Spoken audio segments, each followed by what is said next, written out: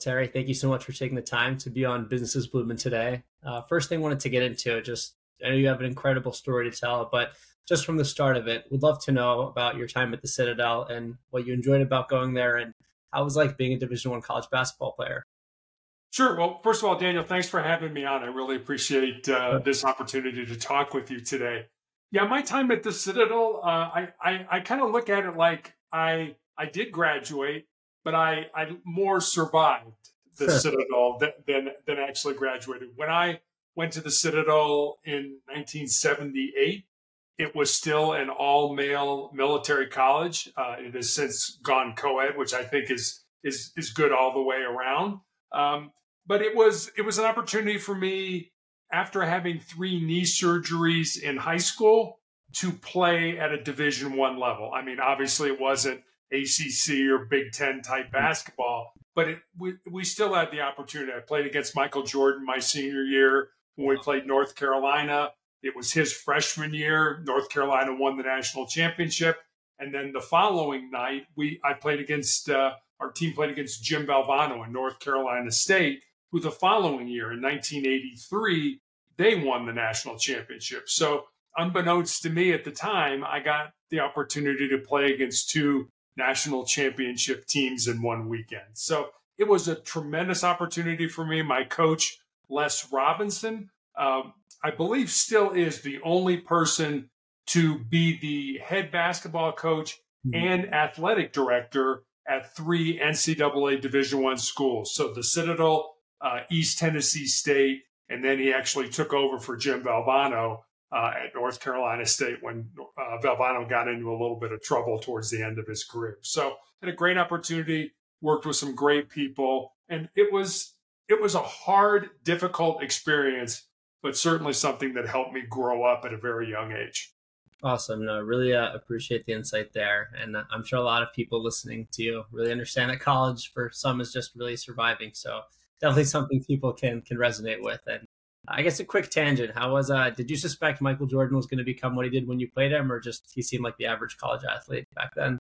I did not expect that. I mean, the big gun on North Carolina at the time was a guy by the name of James Worthy, who's also in the Hall of Fame with Jordan. Kind of a funny story.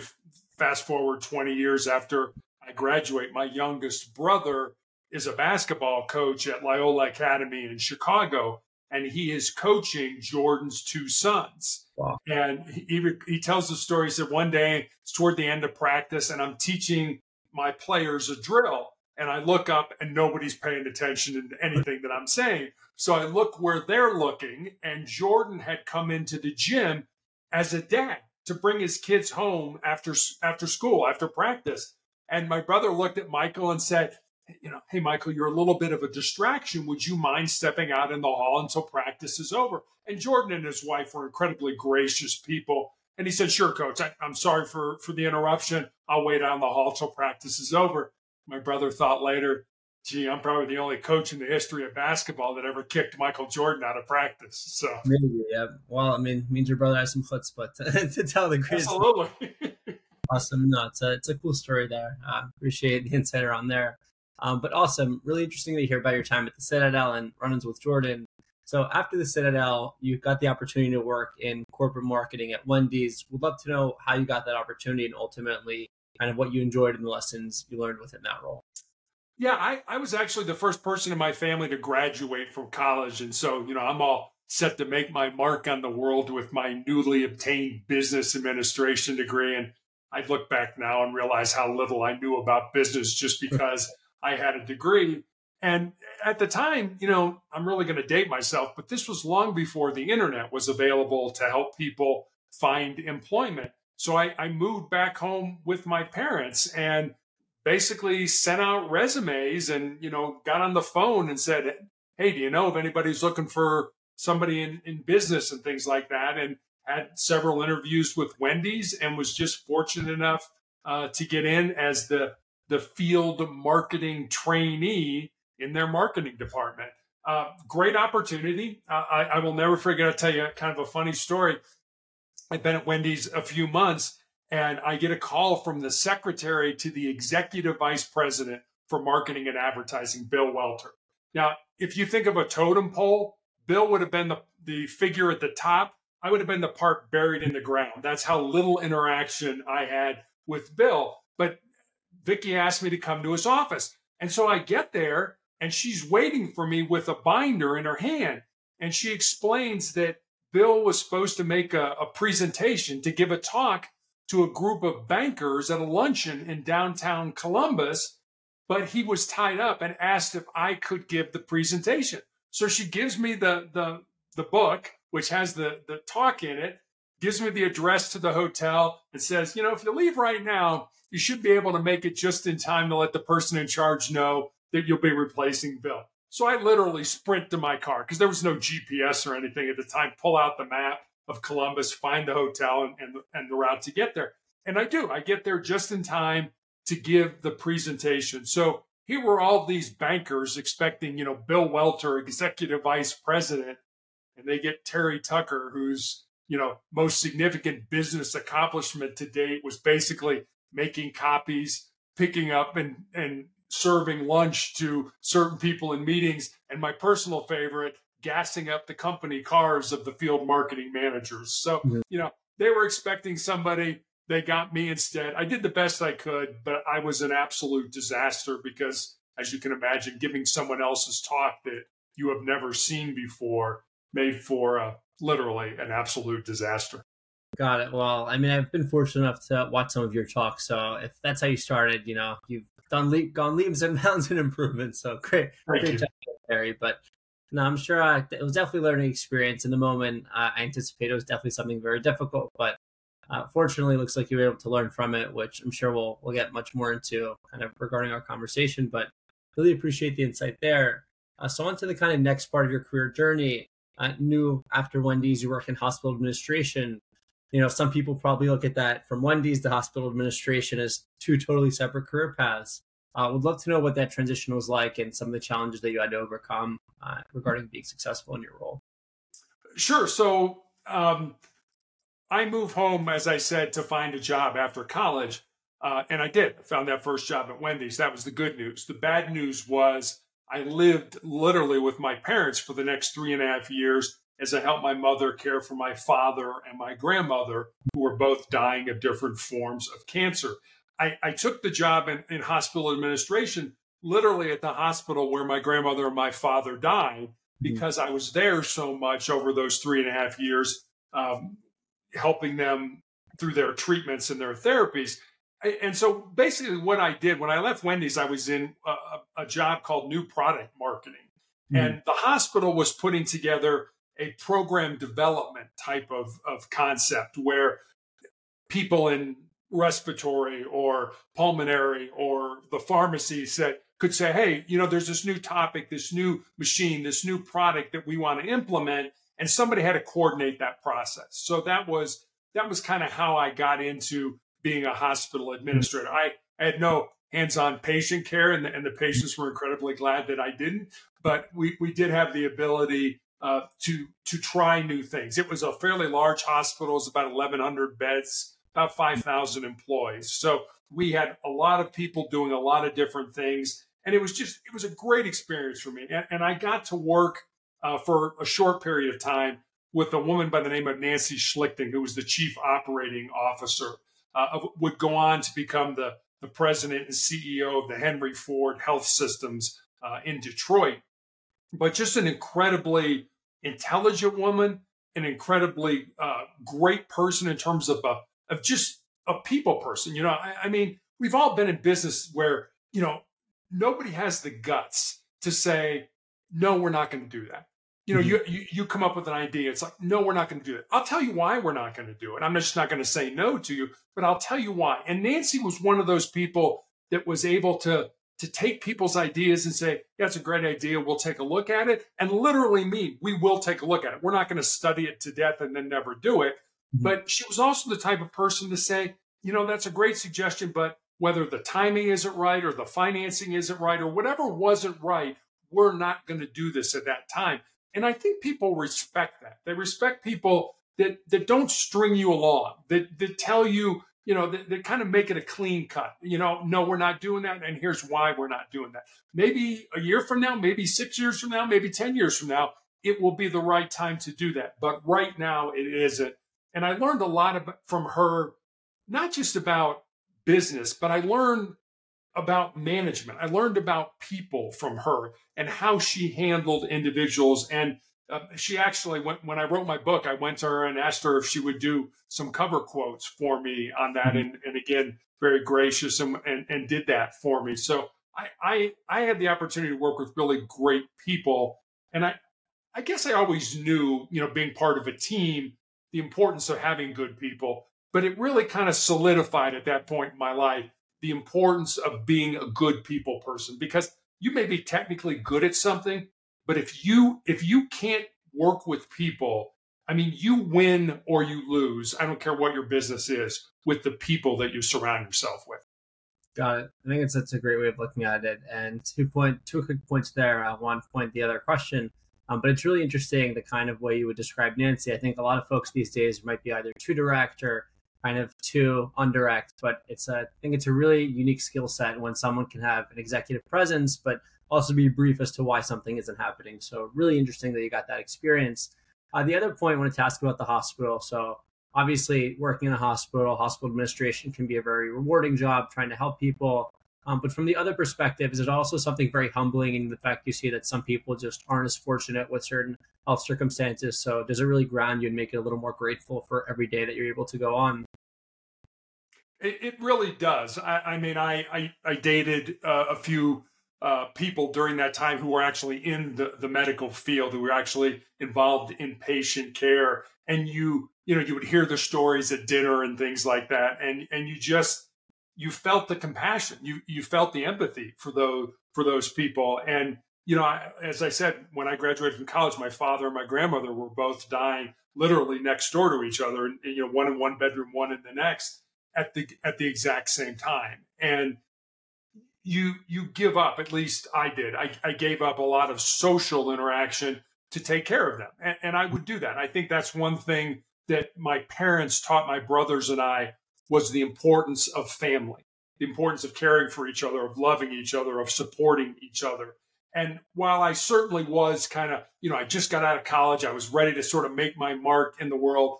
And I think God kind of put the brakes on and said, no, wait a minute, this is more important. And it absolutely was. And it took me 3.5 years to help my grandmother and my father get to the end of their lives. If it would have taken 30 years, I would have still done it, because it was the right thing to do. And I think back on just what my parents did for my brothers and I. We all played college athletics. I have a brother who was the one who coached Jordan's kids, pitched for the University of Notre Dame. And my middle brother was an NCAA Division II All-American in basketball and was drafted by the Cleveland Cavaliers in the National Basketball Association. And that wasn't just by happenstance. That was because of the love and the support and the things that my parents did for all of us to get us that opportunity. Once we got the opportunity, it was up to us to manage it and move it forward. But my parents taught us the importance of family. And I think that was just something. I mean, like I said, 5,000 employee hospital, but it was a family. It was, people working together, whether it was people in the food services, or people in the laundry, or the doctors, or the nurses, or the therapists, or whoever it was. It took a family, it took a village to get someone healthy and maintain that level of health. Got it. Awesome. No, cool. Really appreciate the insight around that and kind of your work while you were in hospital administration, some background regarding your family and lessons learned. So really insightful stuff there. As natural as a transition may be, after working in hospital administration, you ended up transferring to working in customer service for a big publishing company, an academic publisher. So how was that transition? How did you end up getting into that role? And are there any other lessons you learned in that role that really helped propel your career as you move forward?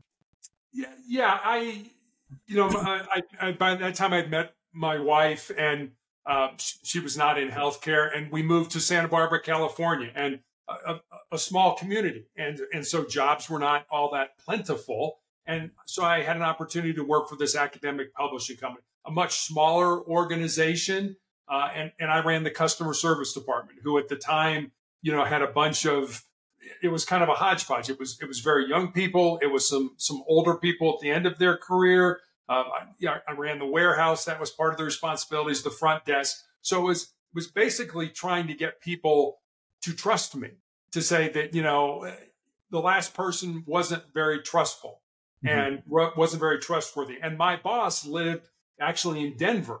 And so I didn't see her a lot. So I didn't have a lot of direction from her.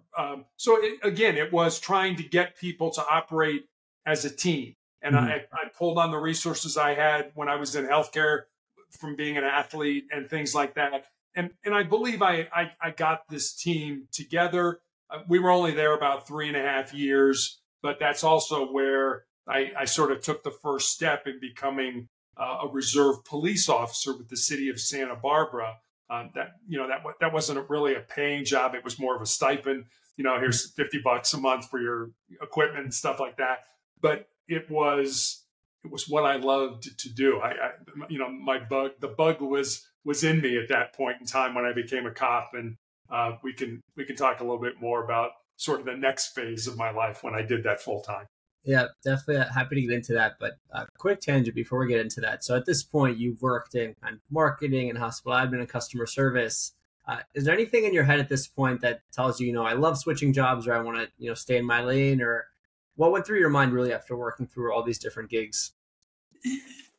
I guess the thing that went through my mind was I really felt my purpose was to be in law enforcement.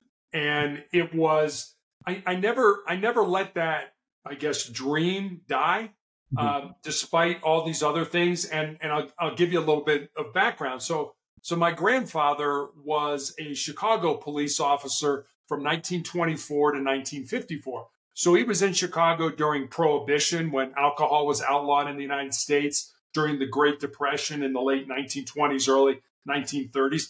And when the criminal gangs, the criminal organizations, Al Capone and those guys were shooting up the town, and he was actually shot in the line of duty with his own gun. It was not a serious injury. He was shot in the ankle. But my dad, who was an infant at the time, always remembered the stories that my grandmother told of that knock on the door of Mrs. Tucker, grab your son, come with us. Your husband's been shot.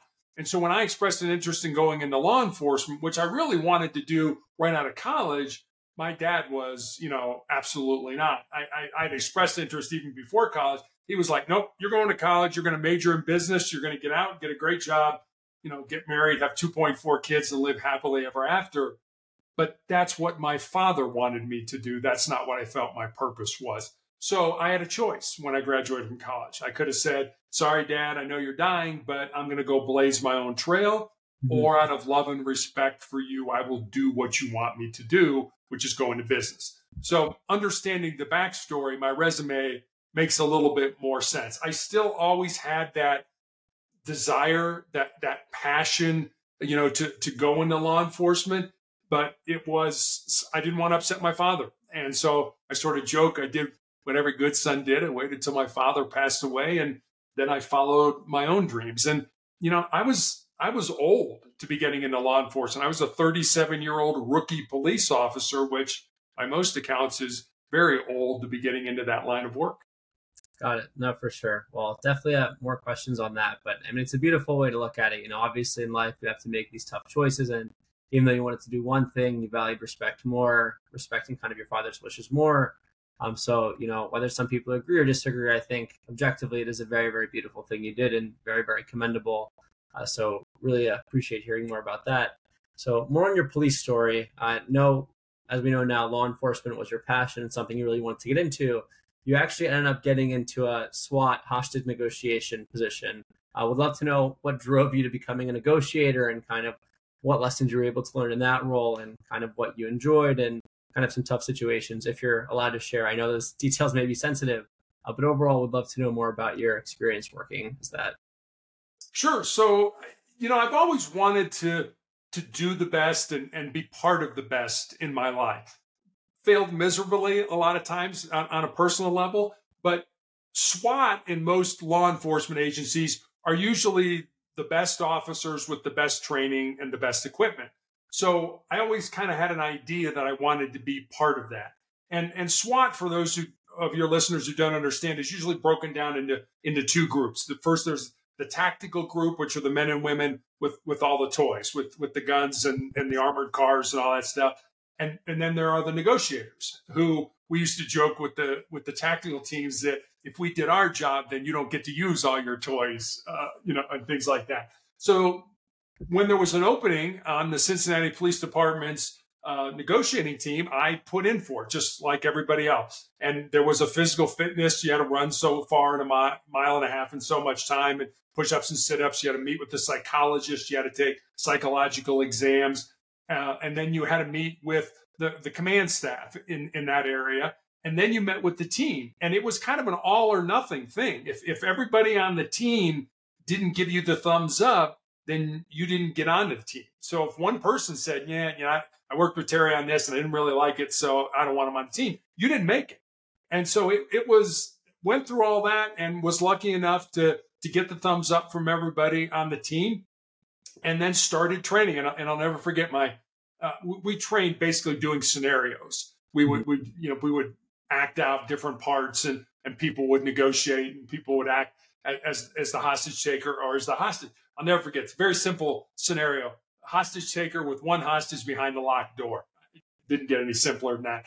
And I spent the entire time talking to the hostage, and when it was over, there was kind of this debrief, and it's like, you do realize that you're supposed to talk to the person who took the hostage. And so, a big learning curve on my part, and had great people. We had a psychologist that worked with us, and the learning really kind of came in the debriefing of the psychologist saying, did you ever think that this person might be schizophrenic and off their medicine? Oh, gee, I never thought about that. So there was learning about psychology without having a psychology background or a psychology degree, other than what you have as a law enforcement officer.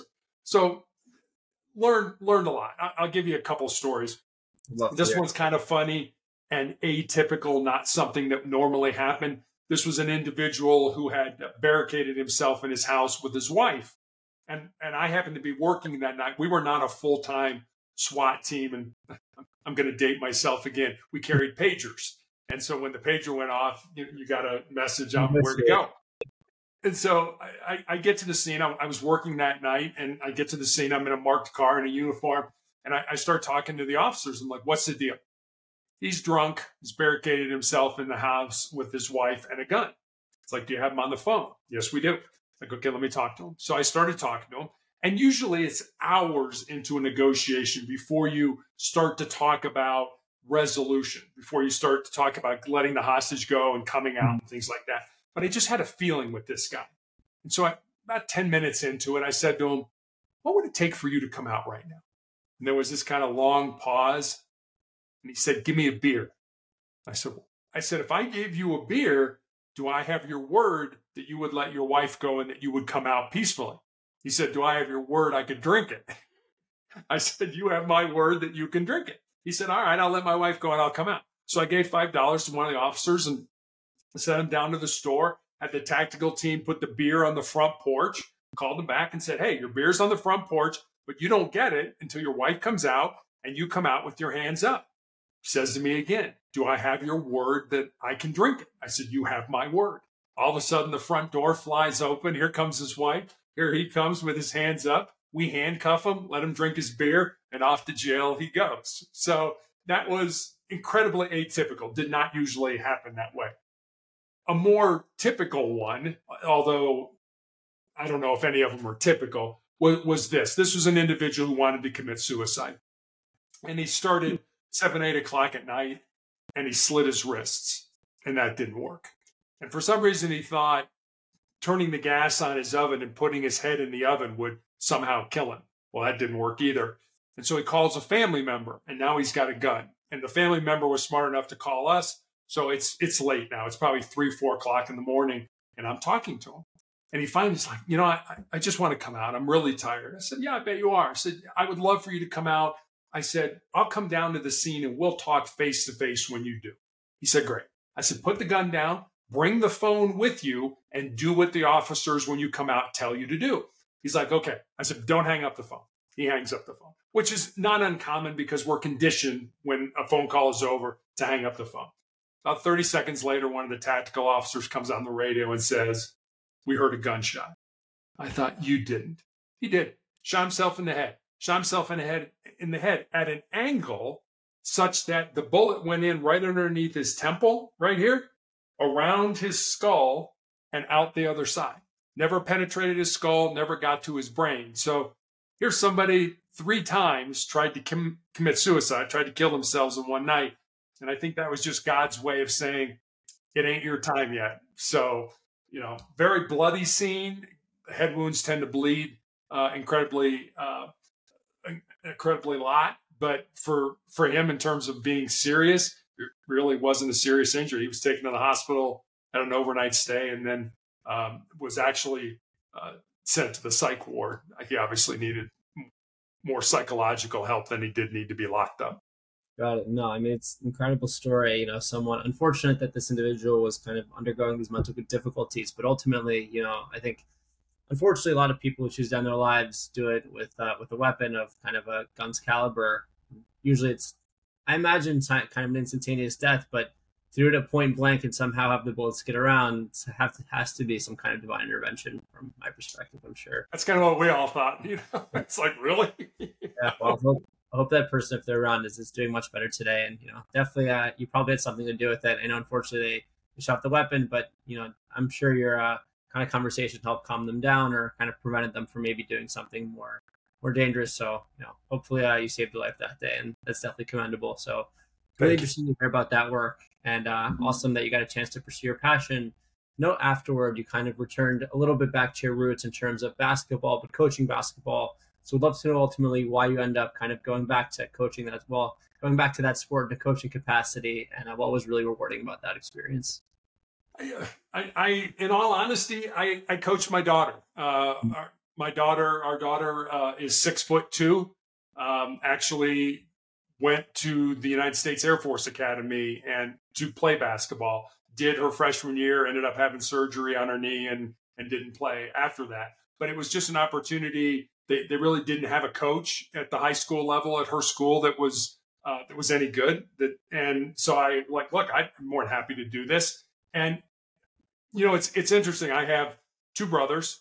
I went to an all-male, all-boys Catholic high school in Chicago. When I went to the Citadel, as I said, it was all male at the time. So when my wife and I get pregnant, I remember going to the OBGYN and her saying, in an ultrasound, do you want to know the sex of the child? And it's like, yeah, sure, that'd be great. And, she said, well, you should buy pink. And I remember my first reaction was, oh, no. You need to keep it in there till it's done. I have absolutely no idea how to deal with a girl. I have absolutely no idea whatsoever. And then we have this incredible daughter, and it is just an amazing kid. And I'm not going to say that, my wife and I didn't have something to do with that. I think we did. But at the same time, she and I bonded so much over basketball. I mean, she was born in March, right during March Madness, when all the tournament, and I literally remember, I had her in one arm and I had the remote in the other arm going back and forth with the games. And I remember sitting there thinking, life doesn't get any better than this. I've got this amazing child that I'm now responsible for, and I'm watching basketball. So when I had the opportunity to coach her, it was different. And I'll give you an example. I remember one time we were playing a game, and we were right in the middle of the game, and I pointed to a girl on the bench and I said, go in for so-and-so. And, she's like, okay. And I turned around and, I'm watching the game, and out of the corner of my eye, I can see the scorer's table, and there's nobody sitting there. So I look back at her and I'm like, get in the game for whoever. And she's like, okay. And I turn back around, coaching the game. And again, out of the corner of my eye, there's nobody sitting there. And I look back and I look at her and I'm like, get in the game. Now she's like shaking me off like a major league pitcher with the catcher that doesn't like the sign. It's like, no, I'm not going to. I'm like, what? I'm like, seriously. And so I bring her to me literally with the game going on feet from us. And I put my hands on her shoulders and I'm like, I need you into the game. And all of a sudden the tears start out, down her cheeks. And I'm like, what's wrong? And she's like, I don't want to play. I'm like, no. You don't get to be a uniform wearer. You don't get to be somebody who, doesn't get in the game when I need you to get in the game. I said, why don't you want to play? And she said, well, I'm afraid that my friends in the stands will make fun of me if I make a mistake. And I looked at her and I said, well, what about your responsibility to your teammates? You come out here every day. You work hard in practice, not only to make yourself better, but to make your teammates better as well. I need you in the game now. I mean, the person she was going in for is like, the person needs a break. I mean, they're tired. They need you in. I know you may make a mistake. That's okay. But I need you in the game now. I'm like, oh my God, am I literally having a psychological moment with one of my players? When I was growing up, I don't care how terrible you were. If the coach pointed at you to say, get in the game, I was like, yes, here we go. I'm in the game. But for her, it was such an overwhelming thought that her friends might make fun of her that it prevented her from seeing sort of the big picture, that you have a responsibility here and you're just not a uniform wearer.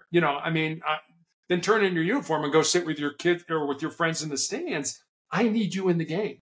She eventually went into the game, but I had never experienced anything like that in my entire life, either playing or coaching basketball on any level whatsoever. No, it's incredible to see these things too. Obviously, anomalies, as you imagine, most people who try out for these teams, they have to go through barriers just to get on a basketball team, even at the high school level, and they're excited when they get a chance to go in, but this kind of stuff happens. Now that I'm thinking about it, do you think there might be a bigger metaphor here too, that, in corporate America or general workplaces, some people have a really great trailblazing idea or something that they think could really help build the business or grow out on their own, but sometimes they're afraid of what their friends might think of them or what society might think of them, which really inhibits their ability to kind of be their best. I do. I absolutely do. As a matter of fact, I wrote a chapter about that in my book, and the chapter is titled, Most People Think with Their Fears and Their Insecurities instead of using their minds. And I know I've done that. I know I'd like to do this. Oh, wait a minute. Maybe I'm not smart enough, or maybe I don't have enough information, or what will people think about me if I fail? That's thinking with our fears and our insecurities. That's not thinking with our minds. Like, I've got this great idea. Why wouldn't I bring it forward? Who cares if somebody says you're an idiot? And I guess let me say this about ideas. There's an old saying about relationships that it's not so much meeting the right person as it is meeting the right person at the right time. And timing in life is everything. And timing for an idea is everything. I mean, you may have this great idea, but as I go back to my relationship with Nancy Schlichting, the COO at the hospital, no, we're not going to do this because the timing's not right. But the timing might be right a year from now or 10 years from now or something like that. It's all about timing. And a lot of times in business, people say something and they say something and they say something and the answers are no. But the fourth or the fifth or the sixth time they say it, the answer is yes.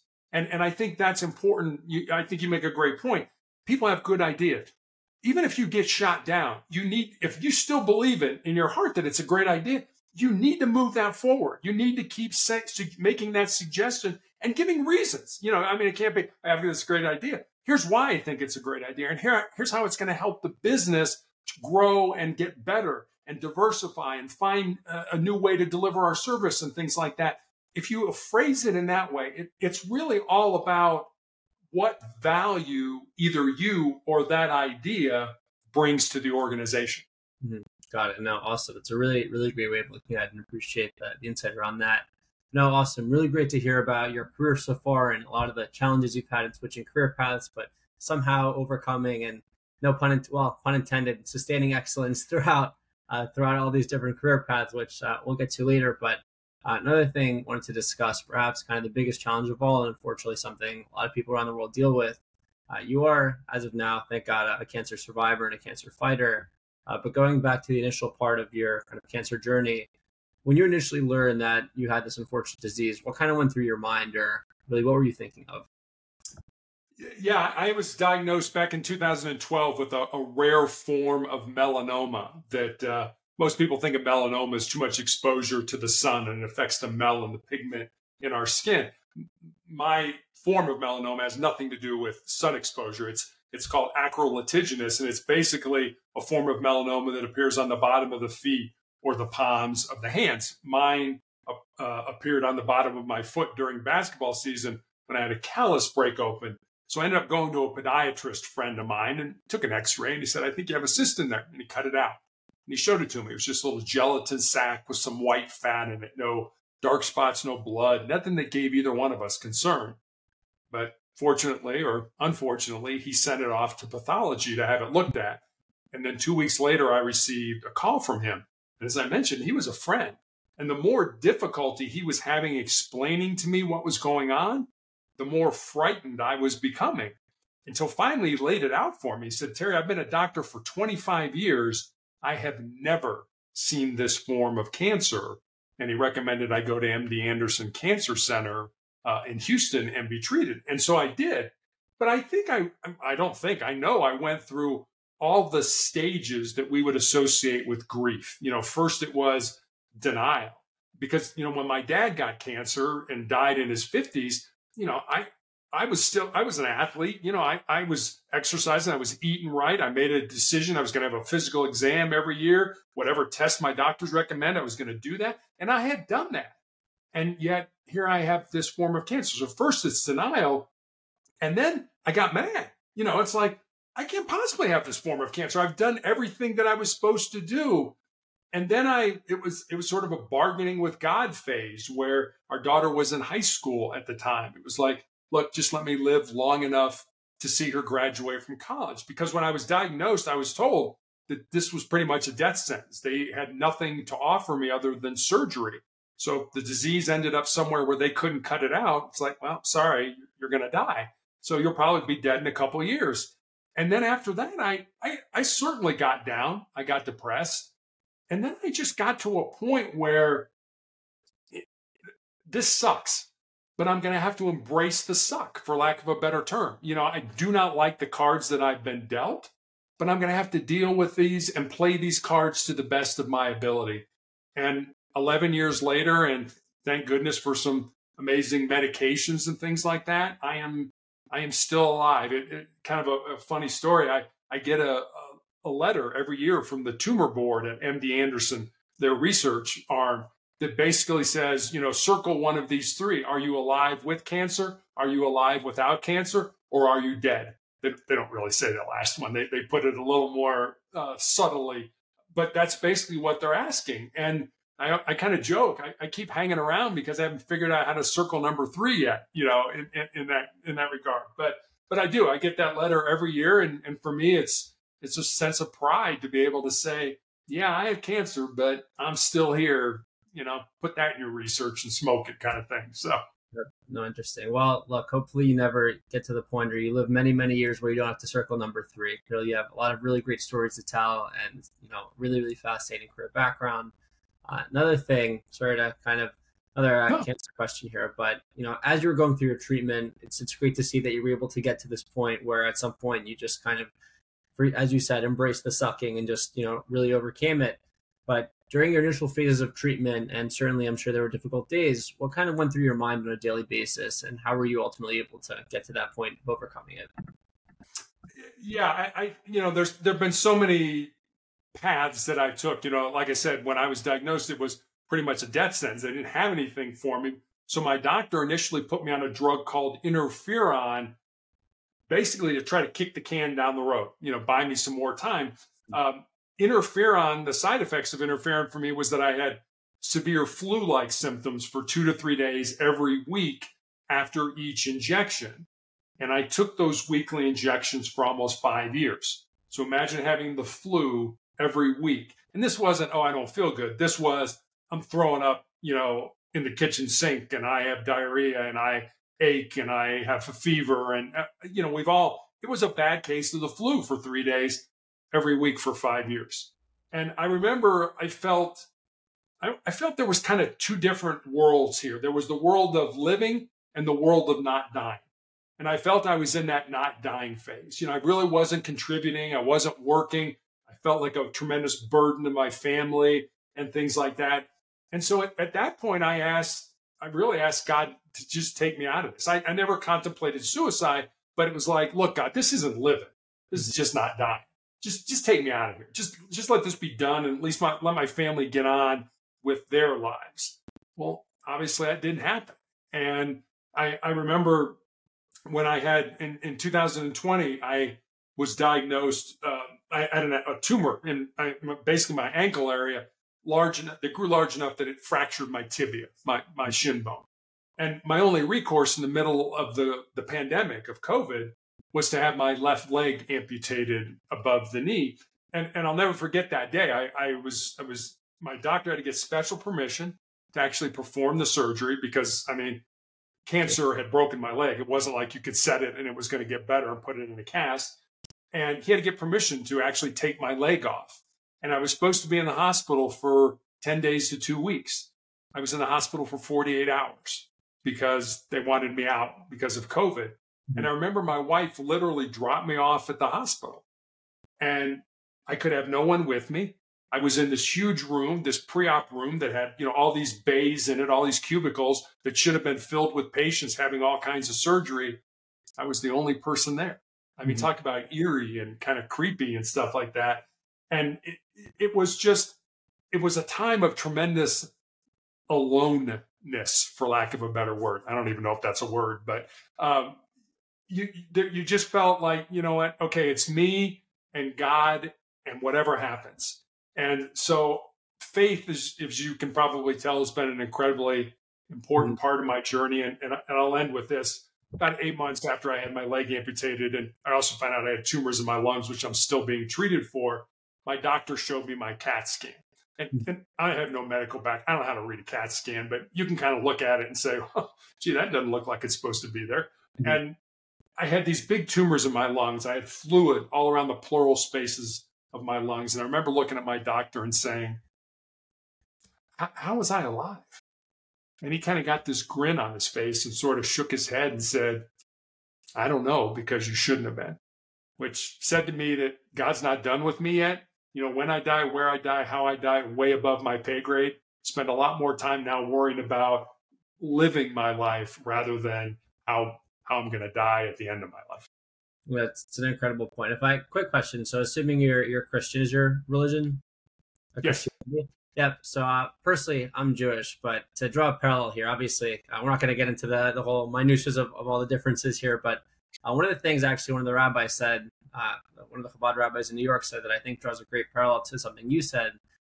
He said when a lot of people are going through really difficult situations and, life can be really difficult and they wake up every day sometimes just not really wanting to live, maybe similar to how you were feeling. But he said there's a powerful message in the sense that every day you wake up, it's God or Hashem telling you every day that, I need you today. I need you to, to fulfill your purpose, to do something. So even though, slightly different religions here, just that same kind of metaphor of like every day you're needed for some kind of higher purpose, I think is a really beautiful thing. So I hope that was okay to bring up, but I think it's a beautiful metaphor there. No, it was absolutely a great thing to break up. I'll just give you a quick little backstory to that. I mentioned I coached high school basketball. What I didn't mention is I coached high school basketball at a Jewish school. Oh, and our daughter had learning disabilities at the time, and I'm Catholic. That the Catholic school did not provide the learning specialists that our daughters needed. So we sent her to the Jewish school because they had the learning specialists. So I totally get where you're coming from. Been to many Jewish services and stuff like that. I mean, having faith is one thing. I'm not so sure God really cares what that faith is. It's just believing it's something that's bigger than us. No, for sure. I think that's a really great way of looking at it. Heard from religious leaders and heard from yourself. That's an incredible way of seeing things. But really great to hear about your journey and how you're able to stay positive through it all. And ultimately, a lot of this stuff came to fruition in a book that you wrote titled Sustainable Excellence, 10 Principles to Leading Your Uncommon Extraordinary Life. I'd love to know ultimately what was the inspiration for this book and why you end up wanting to write it and what your goal is for folks who end up reading this book. Yeah, the Sustainable Excellence was really a book born out of two conversations I had. One was with a former player that I had coached in high school who had moved to Colorado with her fiance where my wife and I live. And the four of us had dinner one night. And I remember saying to her after dinner that I was really excited that she was living close and I could watch her find and live her purpose. And she got real quiet for a while. And then she looked at me and she said, well, Coach, what do you think my purpose is? I said, I have absolutely no idea what your purpose is, but that's what your life should be about. Finding the reason you were put on the face of this earth, using your unique gifts and talents, and living that reason. I'm reminded of another famous Jewish person by the name of Viktor Frankl, who was a concentration camp survivor during World War II, who talked about how we all have a moral obligation to live the purpose for which we were put on this earth to do. So that was one conversation that kind of was an impetus for the book. And then I had a young man reach out to me from college on social media. And he said, what do you think are the most important things that I should learn? Not to just be successful in my job or in business, but to be successful in life. And Daniel, I didn't want to give him the, get up early, work hard, help out. I didn't want to give him the sort of tried and true things that we all know we need to do to be successful. So I wanted to go deeper with him. So I spent some time and I started carrying a pen and paper around, taking some notes, and sort of had these 10 thoughts, these 10 ideas, these 10 principles. And so I sent them to him. And then I sort of stepped back and I was like, well, I got a life story that fits underneath this principle, or I know somebody whose life emulates that principle. So literally during the 3 to 4 month period where I was healing after I had my leg amputated, I sat down at the computer every day and I built stories, and they're real stories about real people underneath each of the principles. And that's how sustainable excellence came to be. And it's always funny for me, not funny, but fun for me as an author when people reach out, because the principles are not in any order. Number 1 isn't any more important than number 7 or anything like that. But there's always one principle that resonates with the reader, that really kind of touches their soul, so to speak. And that's always a great place that we can start, talking about the book or talking about their experience or story that resonated with that principle. So it's been an incredibly rewarding journey for me to write a book. I didn't want to write a book. People were suggesting, you should write a book. You should write a book. You should write a book. I'm not writing a book. I'm not going to do this. But I think, there's sort of the old joke that goes, when we talk to God, it's called prayer. When God talks to us, it's called schizophrenia. So God never talked to me. God has never, said anything like, hey, Terry, write a book. But I think what God does is he puts enough people in our path that make the same suggestion over and over and over again. And I think I'm smart enough that when that happens, that I sort of, sit up and listen and pay attention to that. I always say that, I wrote Sustainable Excellence, but I think it was inspired by something much bigger than me. Got it. No, it's really, really beautiful to hear and awesome, and happy you wrote it. Definitely, if anyone's looking to read that, it's available on Amazon. I'm sure based off this conversation, it's probably a great read. Definitely add it to the reading list. But a few other things I really quickly wanted to ask. I'm sure you went through your struggles, as we just mentioned, but if there's someone listening, struggling through something or keeping it internally, and what broad advice do you have for them to really get over that hump and try to see the positive things and the positive aspects of life? Yeah, I think I've seen a lot of people, I'm sure you have as well, Daniel, that, people start down the road toward a goal and then something gets in their way, an impediment stops them, blocks them, and they can't get over it. They can't get around it. They can't get through it. And so they quit. But they don't quit and just leave it at that. Now they got to blame somebody. And, people, they'll blame their parents, or they'll blame their boss, or they'll blame their station in life. I think very few people will ever get to where they want to be in life because they won't stop whining and complaining about where they're at. Very few people take personal responsibility for their own success and happiness. Now, I think we all have a breaking point. Don't get me wrong. But I think that breaking point is so much further down the road than we ever thought it was. And I'll give you an example of that. I'll give you a story. Back in the 1950s, there was a professor at Johns Hopkins University who did a very simple experiment with rats. He took rats and he put them in a tank of water that was over their head. And he wanted to see how long the average rat would tread water before they would sink and drown. And the average rat treaded water for about 15 minutes. And just as those rats were getting ready to drown, he reached in, grabbed them, pulled them out, dried them off, and let them rest for a while. And then he took the exact same rats and put them back in that exact same tank of water. And the second time around, on average, those rats treaded water for 60 hours. Wow. So think about that. 15 minutes. I'm just not, my business isn't going to fail. I'm going to die. My life is going to be over. Second time around, 60 minutes, which told me two things. Number one, the importance of hope in our lives, that maybe not today, maybe not this month, maybe not even this year. But if you keep doing the things you know you're supposed to do to get you where you want to be, eventually you will get to that point. And secondly, just how much more our physical bodies can handle. We give up, we quit, we let ourselves down long before our body ever fails us. So I guess that's a long-winded answer to your question, but that would be my advice for people.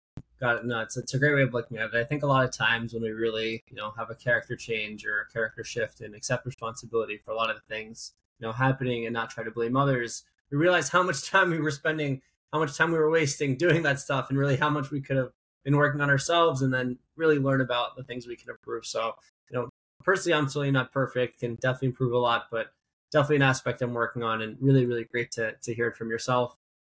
Just a few other things wanted to get into, two other quick questions. With this kind of cancer diagnosis that you have, and, God willing, you keep fighting and fighting it, and that third dot never gets circled. But would love to know what you want your legacy to be and how you'd like to be kind of remembered. I don't have any, I don't necessarily want to be remembered. I think it really, how we are remembered is one of the truths that I have, that it is what we leave behind is what we weave in the hearts of other people. And, nobody's going to remember me 50 years from now, and that's okay. I don't have any, oh my gosh, my life has been a failure because people aren't going to remember me. No, I think it's how we interact with each other, how we touch each other. We all seem to think that, it's about what we get. And Daniel, what I've come to understand is that, we seem to think that we are born empty. And that, once we get out of school and we kind of get into life, whatever life looks like for us, that we spend our time filling ourselves up. I've got to get a great education. I've got to get a great job, make a lot of money, drive a nice car, live in a nice house, have a great family. We fill ourselves up, and that's going to somehow make us fulfilled, make us happy. And what I've come to understand, that one, it doesn't. And two, it's just the opposite. We're not born empty. We're born full. We're born with everything we need to succeed in our lives already inside us. We just need to find that and pull it out and use it to our benefit. So it's not so much what you get. Your job in life should be not to get stuff, but to give stuff, to empty yourselves out with whatever your unique gifts and talents are, certainly for the betterment of yourself, but also for the betterment of your family and your community and your country and things like that. And I think if you look at it that way, it's not what you get, it's what you give. Then your life has a whole different purpose, a whole different meaning, and a whole different value. And it's something that I can certainly go to my grave saying, okay, I've done this. I've emptied myself out with whatever God gave me for the betterment of this world. Now it's time to go home. Got it. No, I think it's a beautiful, beautiful way of looking at it. And I think, similar conversation I had the other day, I think a lot of people focus on, instant gratification or the money or this or that. But in reality, when you focus on giving and adding value, money or career success, all that will be a byproduct of that. So it's a great way of looking at it. But awesome. Last thing, wanted to get into, loved hearing about your career journey and kind of how you're able to fight through, this unfortunate diagnosis. But would love to know how you find happiness in life. I guess I'll answer that. Certainly happiness for me comes from what I call my 3 F's: faith, family, and friends. But I'll answer that with another story. I had a nurse recently ask me what it was like. I had my foot amputated in 2018. As I said, I had my leg amputated in 2020. And she asked me, what was that like? How has that been? And I told her it certainly hasn't been easy. I'm 6'8" tall. So learning to walk again and falling from this height, not a good thing. People get hurt. So definitely don't want to do that. But what I told her was, cancer can take all my physical faculties, but cancer can't touch my heart. It can't touch my mind, and it can't touch my soul. That's who I am. That's who you are, Daniel. That's who everybody who's listening to us is. And we spend a tremendous amount of time, and I think you alluded to that.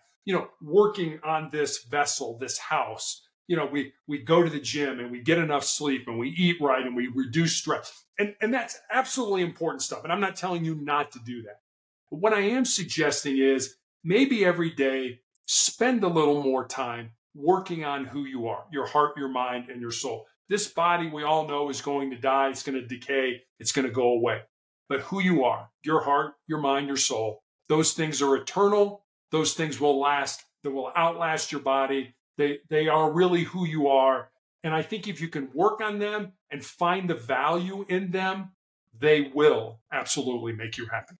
Got it. Awesome. Well, really appreciate that answer, and really appreciate you sharing a lot about your career story, how you're able to fight on through a lot of this cancer and really leave a great and lasting legacy. But overall, Terry, it's been an absolute pleasure on having you on the Business with Blumen podcast, and wish you the best moving forward. Well, Daniel, thanks for having me on. I really enjoyed talking with you today. Sure.